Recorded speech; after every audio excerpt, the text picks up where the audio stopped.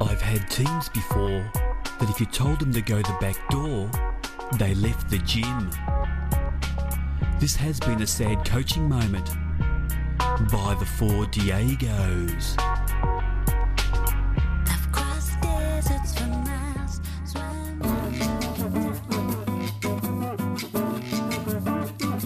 Welcome back. This is World Football Weekly on ABC Radio Australia.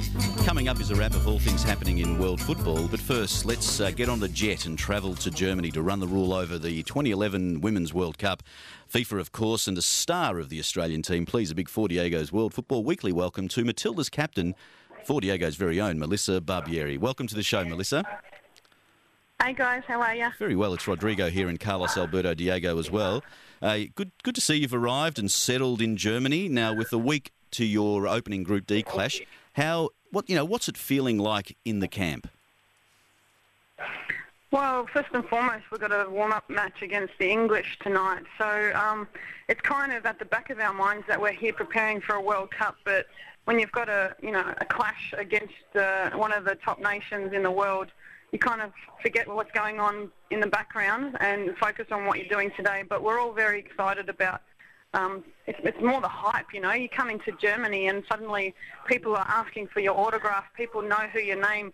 They call you by your name. They're walking down the street. People are saying hello because they know who you are. And that just doesn't happen for many of us. And it's just one of those things that you just have to get used to. And that's the benefit of being here so early.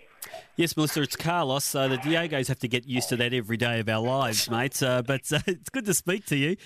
Now, you, of course, if you needed to shake off any cobwebs at all, you certainly had to do that against Mexico in a friendly this week. The girls came back from 2-0 down to win 3-2. Very, very good for team spirit, but not so much good for a full 90-minute performance. No, well, when you come off a 24-hour flight, and you've only just you haven't played together for a while, those cobwebs are going to come and, hopefully we can, cement the wrongs from the Mexico game, into rights for tonight's game. And, we didn't always do it easy at the Asian Cup either.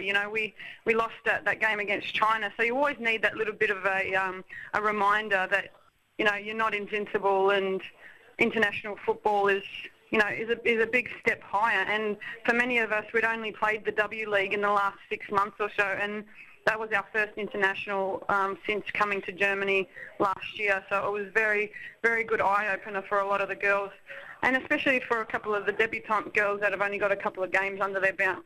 Another tester tonight will see that they've definitely, truly gained their stripes. Now, Melissa, you've said you've got the game against England tonight, but you wouldn't be human if you didn't have your eye on the first game in 7 days against the 2007 World Cup finalist and our nemesis, really, Brazil. How are the Copacabana girls looking? Is someone spying on them during their preparation? Hopefully we've got someone spying on them, but no, we've got lots of footage from them from previous matches.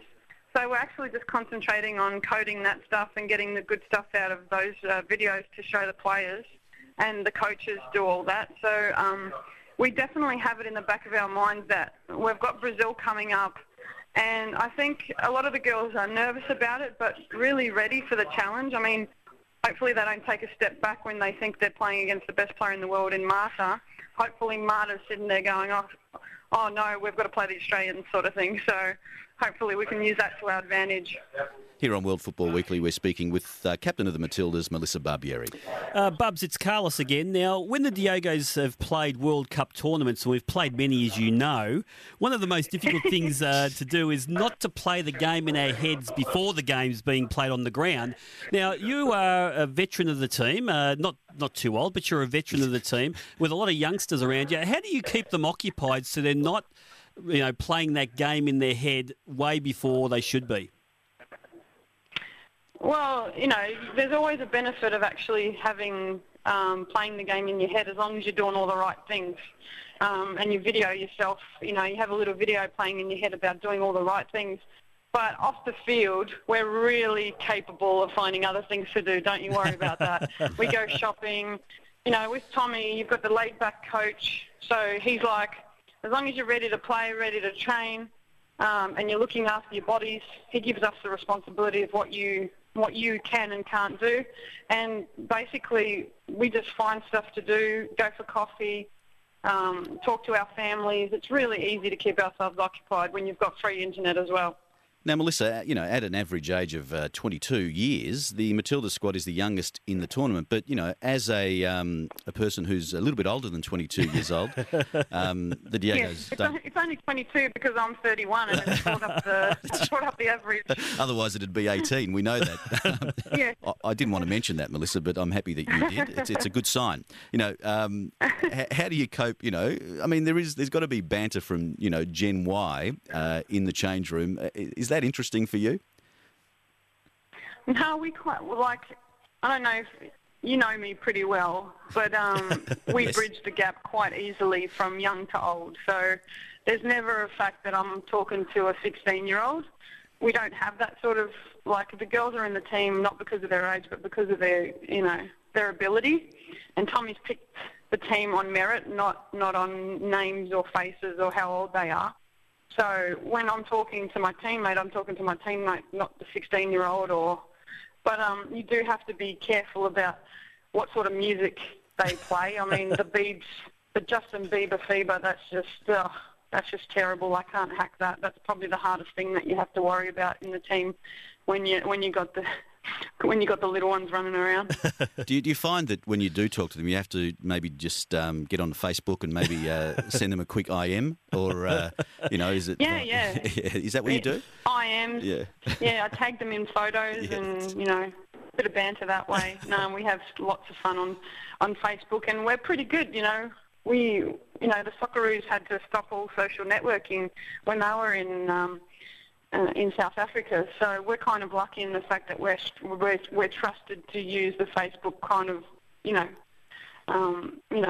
we're trusted to do it properly. So we don't use that sort of thing. I just walk around text messaging people, more than likely, just getting them on time for training and things.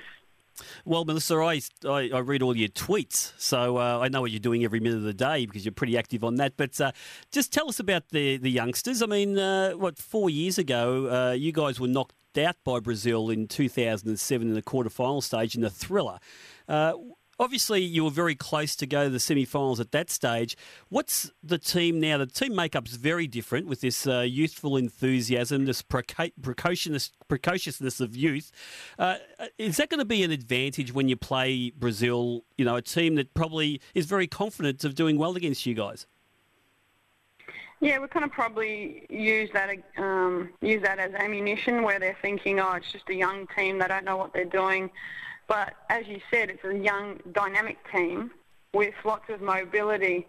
And when you've got so many players to choose from, you've got such a balance between, the old heads that's still quite mobile and quite, can still play high-quality football. And now these young players, they're not only just youngsters, but they play the game like old heads. They're very mobile, very quick.